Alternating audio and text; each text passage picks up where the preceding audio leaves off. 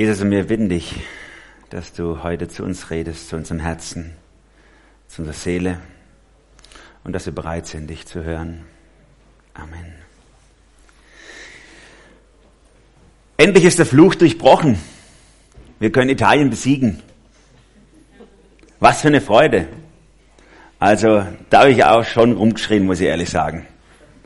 Es war so wie so ein Fluch auf unserem Leben. Wir schaffen das nie. Und dann passiert's. Was kann man sich freuen? Endlich ist der Fluch durchbrochen. Die Sünde hat keine Macht mehr in unserem Leben. Wie groß ist die Freude darüber? Merkt ihr, wie wir manchmal so und so ticken? Das ist doch die eigentliche Freude. Dass Jesus alles durchbrochen hat, was uns hindert, zum Vater zu kommen. Heute schauen wir in diesen Bibeltext rein und da geht es genau darum, dass Jesus am Anfang seines Auftrittes das deutlich macht. Er hat alles durchbrochen durch sein Opfer. Die Predigtreihe The Life of Jesus, die haben wir eigentlich schon am Anfang des Jahres begonnen. Eigentlich schon in der Weihnachtszeit. Wir haben uns die ominöse Geburt von Jesus angeschaut miteinander. Und dann haben wir uns die Kindheit von Jesus angeschaut und sind dann bis sozusagen zu seiner Teenie-Zeit gekommen. Das ist so der letzte Bericht aus der Kindheit mit 12 im Tempel, wo er verloren geht, ihr erinnert euch. Und da steigen wir heute wieder ein. Mit 12 war also der letzte Satz, der über Jesus als Teenie gesagt wurde. Jesus nahm weiter zu an Weisheit und wuchs zu einem jungen Mann heran. Gottes Gnade war mit ihm und die Menschen hatten Freude an ihm. Ein Teenie, an dem Menschen Freude haben. War ich nicht. Aber Jesus offensichtlich. Jesus hat den Menschen Freude gemacht. Er ist Schreiner oder Zimmermann geworden, das wissen wir aus der Bibel. Hat also in dem Handwerk von seinem Vater, von seinem Ziehvater oder Leihvater, könnte man sagen, dem Josef, begonnen zu arbeiten und er muss bestimmt die besten Stühle und Tische gemacht haben. Holzbalken eingezogen, Türen gebaut. Vor allem hat er aber sehr viel Zeit gehabt, nachzudenken über seinen Weg, seine Mission, seine Berufung und er musste warten. Warten bis zu einem richtigen Moment, wo sein Auftritt in der Öffentlichkeit beginnt. Und jetzt am Ende des 18-jährigen Wartenprozesses sozusagen kommt Jesus aus der Versenkung. Jetzt ist er 30 Jahre alt. Das meiste von seinem Leben wird uns gar nicht berichtet. In der Bibel haben wir quasi über diese 3 Jahre, die dann folgen bis zu seinem Tod, die meisten Berichte. Habe ich mich am Anfang gefragt, was sind die Dinge, die sich später mal über dein Leben berichten lassen? Was sind die Dinge, super Türe gebaut, ne? War ein Schaffer, war fleißig oder was auch immer. Wie viel von dem, was wir tun und leisten, ist es nachher noch wert, dass man überhaupt darüber berichten kann? Was sind die Dinge, die Ewigkeitswert haben? Wenn wir die Vorgeschichte zu dieser Taufgeschichte hier lesen, in Kapitel 3 am Anfang, da geht es nur um den Johannes den Täufer. Der Johannes der Täufer, das war sozusagen, also der Vergleich ist einfach cool, der hätte in der isländischen Nationalmannschaft spielen können, ne? Der so bärtig, so ein bisschen Wikinger-Style, sage ich mal, ja, so mit seinem Kamelhaar, Retromantel und immer Heuschrecken gefressen und wilden Honig, so wird er beschrieben. Also er war so ein bisschen tricky, so als Person, sage ich mal. Und die Leute, die fanden ihn total faszinierend. Die sind alle zu ihm hingerannt, der war in der Wüste irgendwo oder am Jordan und die haben sich das angehört. Und sein Lieblingsthema war so ihr Schlangen, ihr Ottern, gezücht, kehrt um und so. Ich habe mal im Studium in Gießen so einen Prediger gehört, der hat sein Schämelchen ausgepackt in der Fußgängerzone, ist da drauf gestanden, dass er 50 Zentimeter höher war, so ein Bart gehabt und dann hat er 45 Minuten lang monologisiert über die Hölle. Es war brutal faszinierend, ohne Mikro, aus dem Stegreif. Wahnsinn! Rhetorisch absolute Höchstleistung. Die Leute haben es leider nicht honoriert, die vorbeigelaufen sind. Die fanden es nicht so cool. Die allermeisten haben ihn auch ein bisschen ausgelacht und so. So ähnlich stelle ich mir den Johannes vor. Er schreit da rum und er hat einfach die Leute auf seiner Seite. Viele denken, wow, das ist er jetzt vielleicht. Das ist vielleicht der Gesalbte, das ist der Messias, das ist der. Und dann sagt Johannes, nee, ihr habt was falsch verstanden, Leute, ich bin's nicht. Ich bin nicht der, auf den ihr wartet, von dem die Schriften sagen, es kommt einer nach mir, der ist der Wahnsinn. Den müsst ihr kennenlernen. Ich bereite ihm einfach nur den Weg. Und in dieses Setting hinein kommt Jesus. Zum ersten Mal sozusagen als Erwachsener schauen wir in sein Leben rein. Ich habe gedacht, das ist so ähnlich wie, wenn ihr bei Facebook eure Schulfreunde sucht. 12 waren sie das letzte Mal, als ihr sie noch kennengelernt habt. Und dann gebt einfach mal Namen ein, suchen so, was? 30? Verrückt. Gell? Verrückt, dass der sich so entwickelt hat. Wie sieht denn der aus? Das war doch der Loser, das war der Moff. Und guck mal, wie der jetzt da aussieht. Super Beruf, Familie, Auto, Haus, keine Ahnung. Oder ein anderer so, das war doch immer der Clown, der Coolste in der Schule. Guck mal, wie der aussieht. Der ist ja nicht mal bei Facebook. Ne? Und so gucken wir bei Jesus in sein Leben rein. Wir klicken uns mal in sein Profil rein, sozusagen jetzt als Erwachsener. Wie hat er sich entwickelt? Denn wir wissen ja gar nichts über seine Jugendzeit und die ersten Jahre seines Erwachsenendaseins. Mit 30, das erste Mal. Und da sehen wir, was geworden ist aus diesem Jungen, den wir das letzte Mal mit 12 kennengelernt haben. Lasst uns mal reinklicken. Der erste Klick, wenn wir auf die Homepage sozusagen oder auf die Seite von Jesus, Facebook von Jesus Seite gehen, heißt, jetzt brauche ich den Klick. Ah ja, danke. Ganz einfach, Jesus ist. So einfach wie es klingt, so ist es auch gemeint. Jesus ist einfach nur. Jesus kam aus Galiläa an den Jordan zu Johannes, um sich von ihm taufen zu lassen. Viele benutzen ja Facebook, um sich ihr Profil so ein bisschen zu pimpen, ne? Also so aufzumotzen, mehr zu scheinen, als sie eigentlich sind. Bessere Bilder aus der besten Perspektive von Profis aufgenommen und so, dass man was darstellt. Jesus ist einfach nur. Er kommt wie alle anderen auch zum Jordan, zu Johannes, um sich taufen zu lassen. Er ist nicht der große Guru. Matthäus übrigens, der diesen Bericht uns liefert, der beginnt diesen Satz eigentlich mit einem anderen Wort, was hier in der Übersetzung weggelassen wurde. Darauf oder dann steht hier eigentlich, kommt Jesus an den Jordan. Das war von Matthäus ein Lieblingswort. 90 Mal benutzt er dieses Wort im Evangelium, um seine Sätze einzuleiten, seine Berichte. Hätte in Deutsch wahrscheinlich keine so gute Note gekriegt für so viele gleiche Satzbeginne. 90 Mal darauf, dann, ne? Macht sich im Aufsatz nicht gut. Aber bei Matthäus war das deswegen wichtig, weil er zeigen wollte, es ist alles genauso passiert, wie ich es erzähle. Dann ist das passiert und dann das und dann das und dann das. So war's. Historisch glaubwürdig. Nicht einfach nur eine Story. Jetzt tritt also dieser Jesus auf. Spurgeon, der vielleicht bekannteste Prediger im 20. Jahrhundert aus England, sagt mal so poetisch, als alles vorbereitet war, trat der Fürst aus seiner Verborgenheit hervor. Jesus tritt hervor. Und interessant, er setzt sich nicht auf den Thron und sagt, Johannes, herkomm, hier, ich bin der King, sondern er geht wie alle anderen ganz normal einfach zu Johannes hinaus, der ja eigentlich sein Bote, sein Wegbereiter ist. Ich liebe das Mittelalter. Und diese ganze Kämpfereien und so, das ist irgendwie so eine männliche Geschichte, keine Ahnung. Aber auf jeden Fall, da ist sehr interessant, wie das Verhältnis der deutschen Kaiser zu den italienischen Päpsten, ne? Deutschland, Italien und so. Also die deutschen Kaiser und die italienischen Päpste, wie die sich zueinander verhalten haben. Wenn der eine eingesetzt wurde in sein Amt, dann musste er in der Regel die Bestätigung vom anderen holen. Also deutscher Kaiser wurde gekrönt, muss dann erstmal nach Rom gehen, um vom Papst das Okay zu holen, dass er auch Kaiser sein darf. Neuer Papst in Italien wurde eingesetzt, muss erstmal nach Deutschland gehen, um beim deutschen Kaiser das Okay zu holen, dass er auch Papst sein darf. Mächtig Gleichgewicht. Hat nicht immer so ganz funktioniert, dann musste der eine mal einen Bußgang antreten oder so, oder gab halt mal einen Krieg, ein paar Gemetzel, halbes Land wurde ausgerottet. Auf jeden Fall, das war immer wieder so dieses Machtspielchen, wer darf eigentlich wen einsetzen, wer muss zu wem kommen. Jesus kommt zu Johannes, obwohl Johannes ganz klar nur der Bote und der Vorbereiter ist. Keine Arroganz, kein Geltungsbedürfnis, er braucht niemand das zu beweisen. Jesus ist einfach er selber. Ich muss nicht auf die Päpste oder auf die Kaiser schauen, wir alle nicht, sondern wir können in unser eigenes Herz reinschauen. Wie viel Geltungsbedürfnis ist da drin? Wie gerne wollen wir jemand sein? Jemand anders sein, jemand Größeres sein, jemand Bedeutenderes sein, jemand Anerkannteres sein, als wir vielleicht sind.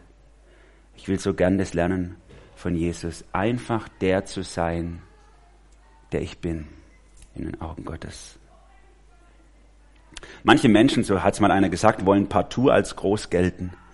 Merken sie, dass die Welt in ihnen nicht die Riesen sieht, für die sie sich selber halten? dann wollen sie wenigstens als die größten Zwerge auf Erden anerkannt werden. Wenigstens nur ein bisschen was mitbestimmen, nur ein bisschen was gelten vor den Leuten und machen sich nur zum Affen damit. Wie viele machen sich zum Affen?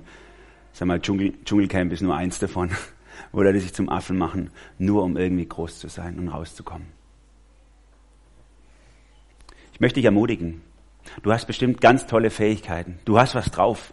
Auf jeden Fall. Und manchmal hast du vielleicht den Eindruck, das wird nicht gewürdigt, was in dir steckt. Und eigentlich bist du doch ganz anders. Warum erkennt es niemand? Das ist kein Problem. Bei Jesus ist es gar nicht so wichtig. Sei einfach du, so wie Gott dich wollte. Jesus ist einfach. Und man könnte auch sagen, Jesus ist einfach. Nur er selber. Gar nicht geltungssüchtig. Für mich ist Jesus ein Wahnsinnsvorbild in dieser ganzen Situation, wie er so er selbst ist und sich nicht aufspielen muss. Und eigentlich hat es ja schon viel früher begonnen, wenn wir zurückgehen in die Ewigkeit, wo Jesus, der Sohn Gottes, noch bei seinem Vater in der Ewigkeit war.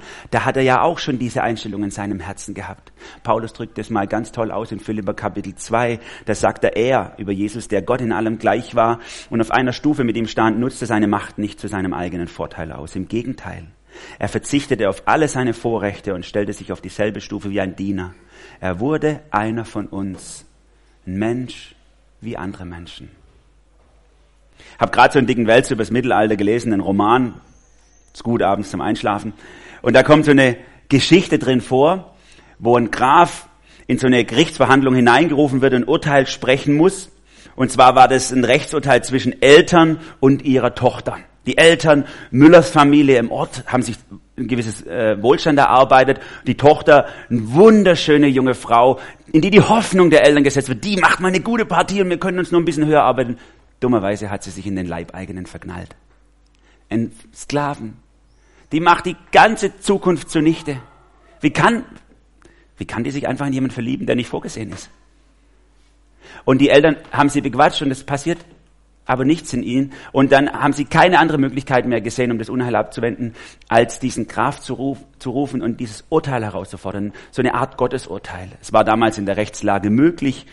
Dann wurde die Tochter vor 2 Entscheidungsmöglichkeiten gestellt. Entweder sie bleibt also in ihrem Stand und gibt den Mann auf, dann wird er getötet, weil es ist ja Impertinenz, dass er sich in eine Freie verliebt hat sozusagen. Oder sie gibt ihre Rechte auf als Tochter und als Freie und als Müllers Tochter und wird eine Sklavin. Und die Eltern sind sich sicher, dass sie die richtige Wahl treffen wird und sie tut's auch. Sie wählt diesen Mann. Und damit ist ihr Leben vorprogrammiert. Armut, in der Regel ein kurzes Leben. Lebenserwartung war so ein bisschen mehr als 30 Jahre in der Zeit für die Armen. Und es ist alles zu Ende. Der Graf ist so beeindruckt von dieser Liebe, die in der Frau zum Ausdruck kommt, die ihr Leben hergibt um dieses Mannes willen. Der Herr Jesus hat seinen Titel, seine Würde, seine Macht hergegeben, weil er dich haben wollte. Du bist ihm genug. Du bist ihm mehr wert als das, was er hatte. Wenn ich das so drüber nachdenke, dann denke ich, wer bin ich? Ich bin doch eigentlich nur eine Null. Ich bin nichts, ein Staubkorn. Wieso habe ich diesen Wert? Ihr wisst ja, was Nullen machen müssen, hat mal ein Journalist im 19. Jahrhundert gesagt. Wenn Nullen etwas gelten wollen, müssen sie sich immer hübsch rechts halten. In der Mathematik. Immer hübsch rechts halten. Finde ich super. Wenn hinter uns viele Nullen eine Eins davor kommt, der Herr Jesus, dann sind wir unendlich wertvoll. Lasst uns immer schön rechts halten. Und Jesus die Nummer 1 sein. Dann sind wir so unendlich wertvoll. In Jesus entfaltet sich dein eigentlicher Wert. Du kannst aufhören, jemand anders zu sein. Du musst nichts pimpen, aufmotzen, mehr gelten. Du kannst du sein. Den Auftrag, mit dem du auf die Welt geschickt wurdest, ist unverzichtbar. Entscheidend ist, gib auf, dich selber groß zu machen und lass Jesus sich vorne dran setzen, dann wird deine Null unendlich wertvoll.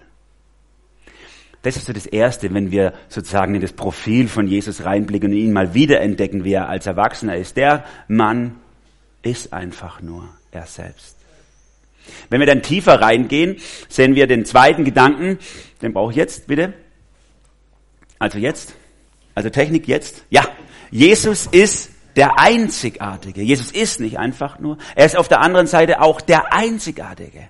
Er ist so krass, beeindruckend anders. Ich war etwa 18 Jahre alt und bin nach Reidlinger in die Disco gegangen. Reidlinger, das ist so die nächste Großstadt von da, wo ich geboren wurde. Und die Disco, die war was Besonderes, weil einmal im Monat haben die Christen diese Disco angemietet, um Musik zu machen und zu zeigen, wir sind auch cool, wir Christen. Ne? Wir machen gute Mucke. Ich habe mich für die Musik nicht interessiert und tanzen konnte ich sowieso nicht, kann ich bis heute nicht. Aber da waren so coole Tischkicker im hinteren Bereich. Und ich war absoluter Tischkicker-Fan. Ich war echt gut.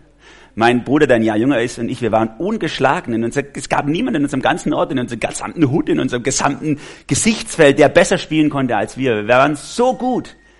Wer will uns herausfordern? Wir sind die Kings. Und da sind wir also hinten gestanden, haben einen nach dem anderen abgezogen. Das war so super. Auf einmal kommt so ein Mitte-20-Jähriger und fragt, ob er auch mal mitspielen darf. Ich sag, ja, okay, komm, noch ein Opfer. Sagt er, ja, er wird allein spielen gegen uns. Ne? Sag ich, na ja, komm, also gut, machen wir schnell, dass wir weiterspielen können. Nach dem 4. Ballkontakt habe ich schon gemerkt, das ist eine andere Liga. Und dann stößt mich mein Bruder so an und sagt, weißt du, wer das ist? Sag ich, nee, kenn ich nicht. Sagt, das ist der Adnan, der spielt Bundesliga-Kicker. Und ich so, oh, okay. Und dann hat er mit dem Tischkicker Sachen gemacht. Ich habe gar nicht gewusst, dass man das mit den Wändeln machen kann. Der Ball geht gar nicht unten, sondern oben drüber und so Zeug. Und der hat uns abgezogen in 3,5 Minuten. Ja. Was für ein Gefühl der Unzulänglichkeit war da in mir drin. Wie hat sich wohl Johannes gefühlt, als er vor Jesus stand? So ein Gefühl der Unzulänglichkeit. Ich bin nichts. Du bist alles. Du bist der Messias. Und der kommt und will sich taufen lassen von mir. Und es ist doch ganz selbstverständlich, dass Johannes sagt, er werde sich entschieden, dagegen steht hier, ich hätte es nötig, mich von dir taufen zu lassen. Und du kommst zu mir? Aber Jesus gab ihm zur Antwort, lass es für diesmal geschehen. Es ist richtig so. Denn wir sollen alles erfüllen, was Gottes Gerechtigkeit fordert. Da willigte Johannes ein. Die Taufe, die Johannes durchgeführt hat, war eine Taufe der Buße. Das heißt, die Menschen haben damit zum Ausdruck gebracht, ich habe was falsch gemacht. Es tut mir leid. Ich will ab jetzt was ändern in meinem Leben. Und dann kommt der Messias und sagt, er will sich taufen lassen. Da geht doch der falsche Film ab.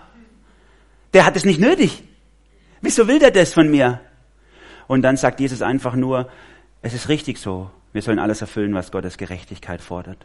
Das erfüllen, was Gottes Gerechtigkeit fordert. Und er meint, denke ich, ein Mehrfaches. Er meint zum einen, du, es ist absolut richtig und gerecht, wenn ich als dein Chef sozusagen komme und von dir fordere, dass du mich taufst, dann tauf mich bitte einfach.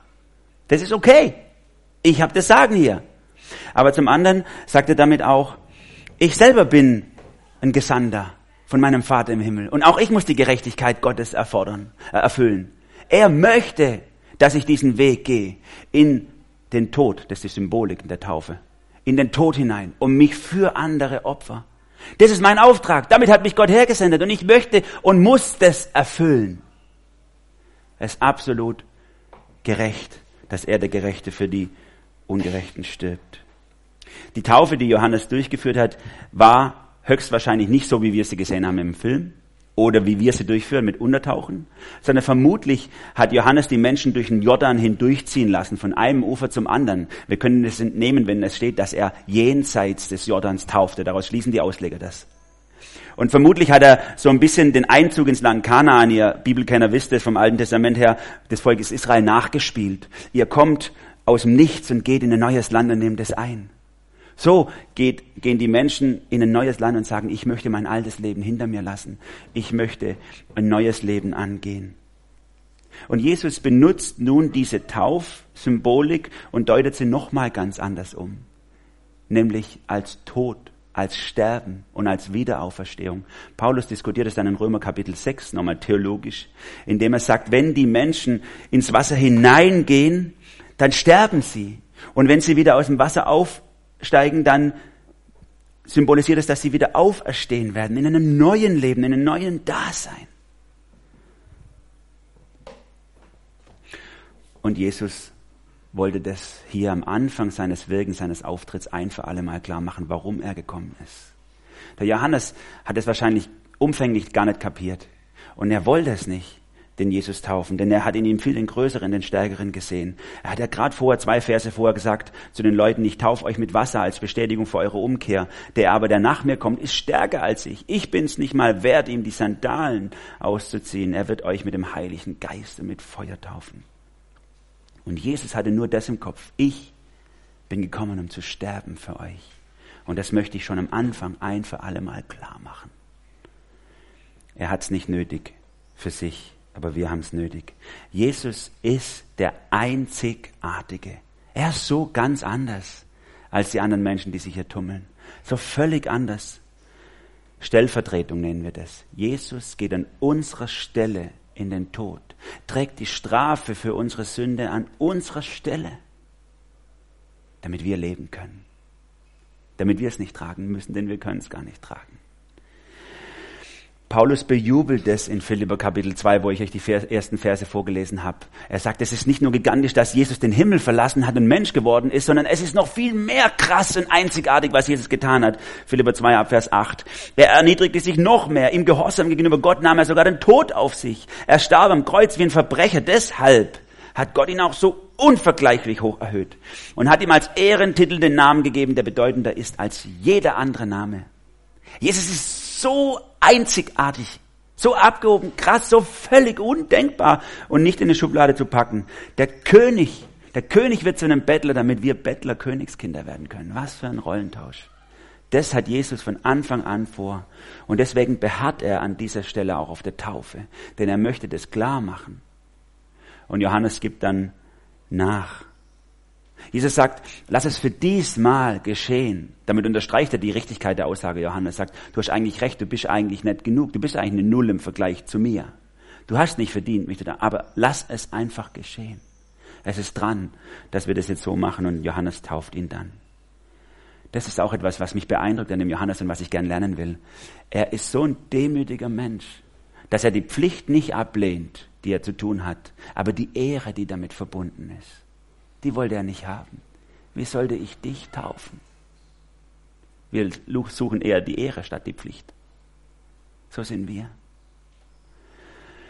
Er wollte am liebsten einfach nur eine Null sein hinter der großen Eins, hinter Jesus.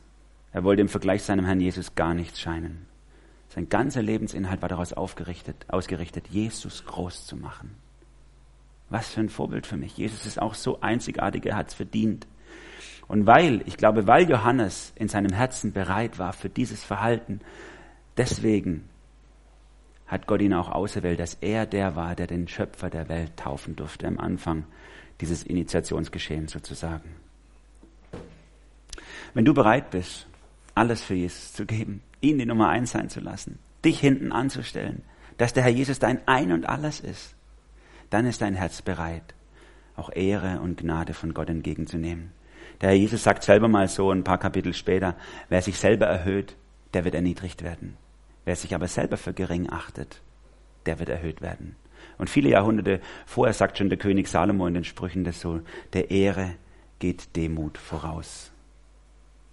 Das möchte ich lernen, Jesus so einzigartig sein zu lassen und mich selber zurückzunehmen, ihn ins Rampenlicht zu stellen und sagen, du sollst die Ehre haben. Ich möchte in allem nur deine Ehre suchen und dich groß werden zu lassen und mich gerne hinten anstellen. Wenn wir weiter in das Profil von Jesus reinklicken und sehen, wow, der ist ja so ganz anders als alle, die ich kenne und die hier rumrennen, dann wird uns jetzt in einem dritten Klick sozusagen deutlich, warum Jesus auch so ist. Jesus ist der Einzigartige und jetzt brauche ich euch wieder eine Technik. Super. Ja, der einzigartige, geliebte Sohn Gottes. Warum ist Jesus einfach er? Warum ist Jesus so einzigartig? Weil er in der Liebe Gottes, seines Vaters, badet. Er ist der geliebte Sohn Gottes. In dem Augenblick, als Jesus nach seiner Taufe aus dem Wasser stieg, öffnete sich über ihm der Himmel und er sah den Geist Gottes wie eine Taube auf sich herabkommen und aus dem Himmel sprach eine Stimme, dies ist mein geliebter Sohn, an ihm habe ich Freude. Stellt euch vor, heute Mittag geht er zu euren Eltern heim, macht einen schönen Pflichtbesuch, Kaffee trinken, Kuchen essen, der lieber Grill und ein Bier trinken, egal, am Schluss, auf jeden Fall, kurz bevor ihr wieder heimgeht, nimmt euer Papa euch auf die Seite Dein Papa nimmt dich auf die Seite und sagt, du, ich wollte dir mal was sagen. Du bist mein geliebter Sohn. Du bist meine geliebte Tochter. Ich freue mich so arg an dir. Das ist so gigantisch. Oder anders, ihr seid vielleicht mit euren Eltern gerade hier, ihr Jüngeren. Euer Papa geht hier während dem Zeugnisteil vor, schnappt sich das Mikro und sagt, ich habe zwar nichts zu erzählen oder so, aber ich wollte mal was sagen an der Stelle. Wen nehmen wir jetzt? Benny, du bist mein geliebter Sohn. An dir habe ich so Freude. Ich freue mich so, dass du mein Sohn bist. Es ist eine Ehre für mich, dein Vater sein zu können. Wahnsinn. Oder ihr seid vielleicht gerade auf dem Fest in Karlsruhe, fettes Brot auf der Bühne, geht voll ab und die ganze Zeit und dann auf einmal fiebt so, kennt das aus dem Film, dann so und dann steht da irgendwo im Technikblock, steht irgendeiner mit so einem Mikrofon in der Hand und während sich die Scheinwerfer alle auf ihn richtet, merkt ihr, oh Scheiße, das ist mein Vater. Wie peinlich. Und dann sagt er, ich wollte mal was sagen an der Stelle. Immanuel, alle sollen's hören, du bist mein geliebter Sohn. An dir habe ich so Freude. Ich freue mich so, dass du mein Sohn bist. Das wäre Wahnsinn. Ich würde zwar gucken, dass ich ganz schnell heimkomme, damit mich keiner kennt, aber es wäre einfach Wahnsinn, wenn das mein Vater mit mir machen wird.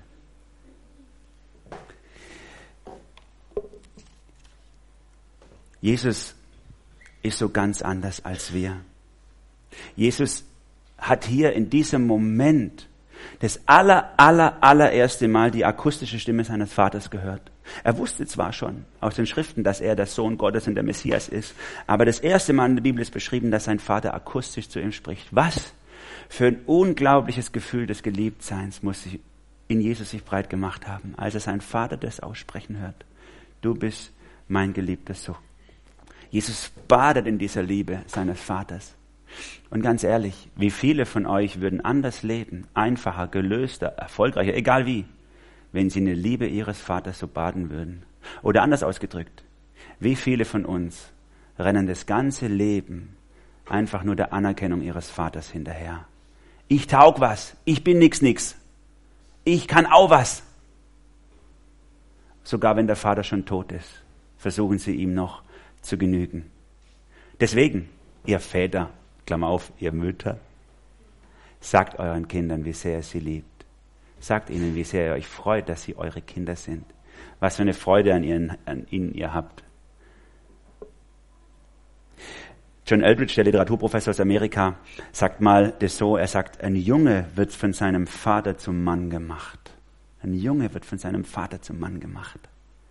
Das ist so was Entscheidendes, was wir im Leben unserer Kinder tun können. Wir brauchen alle solche Initiationserlebnisse, dass jemand bedingungslos hinter uns steht. Sonst rennen wir eventuell unser ganzes Leben lang immer nur hinter diesem her, dass wir gerne genügen wollen.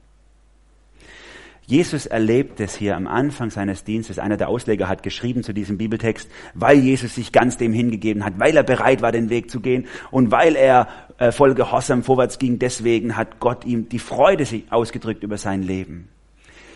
Aber ich glaube, dass es kein Zufall ist, dass Gott seine Freude und seine Liebe ausgedrückt hat, noch bevor Jesus irgendwas gemacht hat. Er hat noch nichts geleistet an der Stelle. Das Einzige, was er gemacht hat, war, runterzugehen, wie alle anderen auch zum Jordan. Und in diesem Moment sieht der Vater im Himmel ihn in seiner ganzen Geschichte, was schon alles kommen wird. Und er drückt einfach die Freude aus, die er über das Leben seines Sohnes hat. Ich freue mich so an dir, ich liebe dich so arg. Auch ihr, wenn ihr vor einer großen Herausforderung steht, vor großen Aufgaben. Gott freut sich so an dir. Er liebt dich so sehr. Er liebt es, dass du einfach hingehst und bereit bist, es zu tun. Und er wartet nicht drauf, das auszudrücken, bis du es getan hast, bis du was geleistet hast, bis du einen Erfolg hattest. Und er sagt dir es am Anfang. Ich liebe dich. Ich stehe hinter dir. Ich freue mich an dir. 30 Jahre lang hat Jesus kein einziges Wunder gesehen.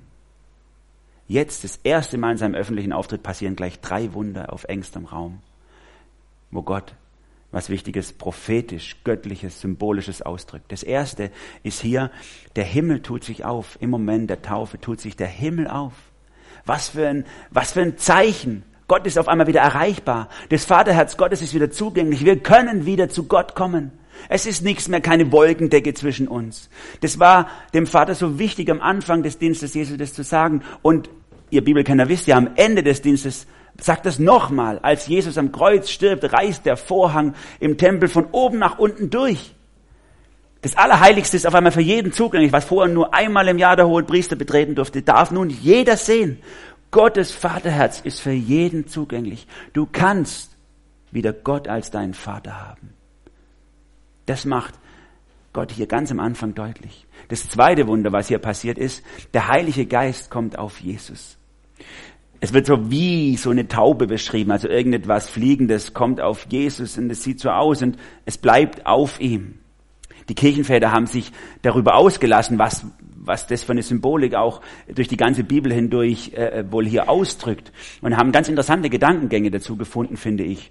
Sie haben gesagt, bei der Schöpfung, ganz am Anfang der Erde, bei der Schöpfung, war der Geist Gottes ruhelos über den Wassern.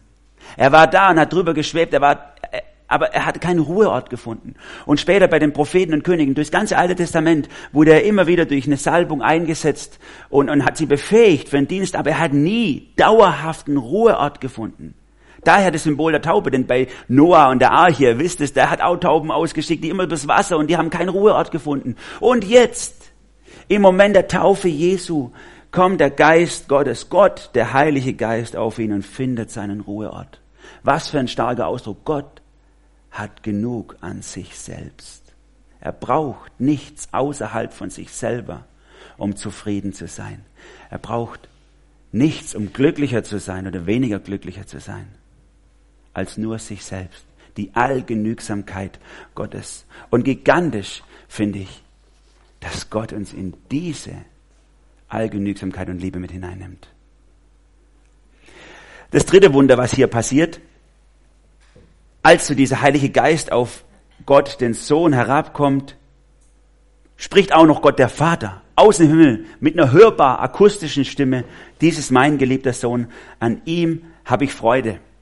Die anderen Evangelisten, die die Geschichte auch beschreiben, Markus und Lukas, die formulieren das in der zweiten Person. Du bist mein geliebter Sohn, an dir habe ich Freude. Wahrscheinlich haben sie stärker das prophetische Hintergrund im Kopf. Psalm 2, Vers 6 oder 7, da steht es vorgeschaltet, du bist mein geliebter Sohn, heute habe ich dich gezeugt. Und das war ihnen wichtig zu zeigen, das war schon vorausgesagt im Alten Testament. Aber Matthäus war es in dieser Geschichte wichtig zu zeigen, das ist ein öffentlicher Vorgang. Jeder soll sehen, jeder soll die Liebe von Gott dem Vater zu Gott dem Sohn sehen. Jesus ist der gezeugte und biologische Sohn Gottes und nicht einfach nur adoptiert oder angenommen oder gedacht.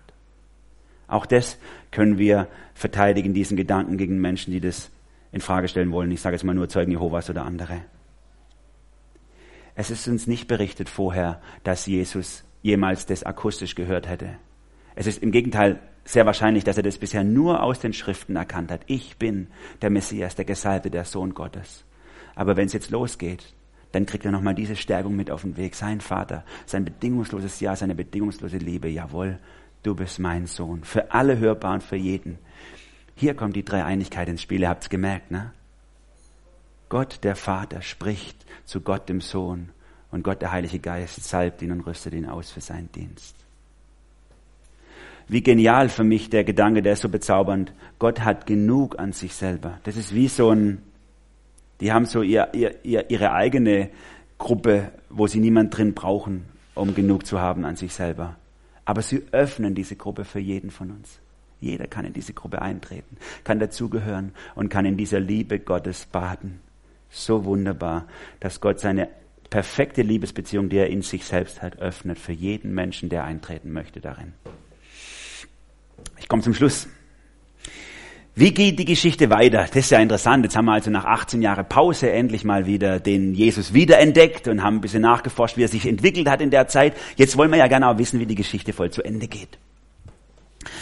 Jesus hat sich als Messias an dieser Stelle offenbart und das war, wie gesagt, war nicht nur wichtig für ihn selber, dass Gott es gemacht hat, sondern das war vor allem wichtig für Johannes, sein Wegbereiter, und für die ganzen Israeliten, die zugehört haben. Sozusagen, hier präsentiert sich euer König. Das ist euer König. rollt ihm den roten Teppich aus, lasst ihn die Regierungsgeschäfte übernehmen. Und man würde jetzt erwarten, dass er irgendwie so jetzt da nach Jerusalem einreitet auf dem besten Pferd und so die Königsherrschaft übernimmt. Aber wisst ihr, was passiert, wenn er ranguckt ins nächste Kapitel? Er wird erstmal in die Wüste geschickt. Aus diesem gigantischen, übernatürlichen Geschehen geht er erstmal in die Wüste und erlebt die furchtbarste Infragestellung seiner selbst, die furchtbarste Versuchung, die er jemals erlebt hat bis dahin, durch den Satan. Es muss nicht immer alles glatt laufen in deinem Leben, weil Gott dir große Aufgaben anvertraut. Manchmal ist es vielleicht sogar im Gegenteil so.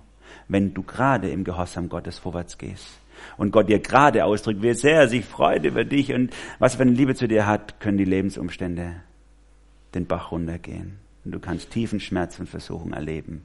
Das heißt noch nicht, dass dein Weg falsch ist, auf dem du gehst. Wir sehen dann, wie er aus der Wüste zurückkommt und anfängt, vom Königreich Gottes in Israel zu reden und sich den Israeliten sozusagen anbietet als der König aus dem Haus Davids, dem sie nachfolgen können, der Messias, der Gesalbte. Folgt mir nach. Und am Anfang finden das auch alle gigantisch, denn er tut ja Zeichen und Wunder, er macht Kranke gesund, alles mögliche, krasse Sachen und alle finden es klasse. Und dann projizieren sie alle ihr Bild, das sie haben, in diesen König hinein und denken, jetzt kommt die schlanke Version von Obelix und macht die Römer platt. Und das macht Jesus eben nicht. Er will der König der Herzen sein und nicht der König des Schwerts. Und dann sind sie so enttäuscht, dass sie sich zurückziehen von ihm. Ihr könnt das in den Evangelien immer in der Hälfte ungefähr sehen. Sie ziehen sich zurück von ihm, sie gehen weg und am Schluss nehmen sie ihn sogar und nageln ihn ans Kreuz, ihren König, ans Kreuz. Menschlich eine Riesentragödie, wo man einen Roman hätte rausschreiben können. Was für eine Tragödie. Aber göttlich war das der Plan von Anfang an. Jesus ist gekommen, um zu sterben. Und dieses Tauferlebnis, von dem wir hier gelesen haben, zeigt es eigentlich schon. Und wir im Rückblick können sehen, dass es hier schon prophetisch vorgeschattet war. Jesus hat von Anfang an gesagt, durch seine Taufe in den Tod hinein und die Auferstehung hat er seinen Weg vorgezeichnet. Dafür bin ich da. Darauf habe ich gewartet. Ich trete auf, um abgelehnt zu werden, um zu sterben und die ganze Sünde in den Tod mit hineinzunehmen und um aufzuerstehen und die ganze Welt mit in das Auferstehungserleben hineinzunehmen. Und er bietet sich uns an als Retter und Erlöser. Man könnte sagen, Jesus war so echt. Jesus war so unvergleichlich einzigartig und Jesus war unendlich geliebt. Er kam in diese Welt mit diesem Ziel, zu sterben. Für dich und für mich. Und das bildet die Taufe hier ganz am Anfang schon ab. Wir können nichts tun. Wir können einfach nur Danke sagen. Danke, Jesus. Danke, dass du es getan hast. Und das wollen wir tun. Steht auf bitte dazu.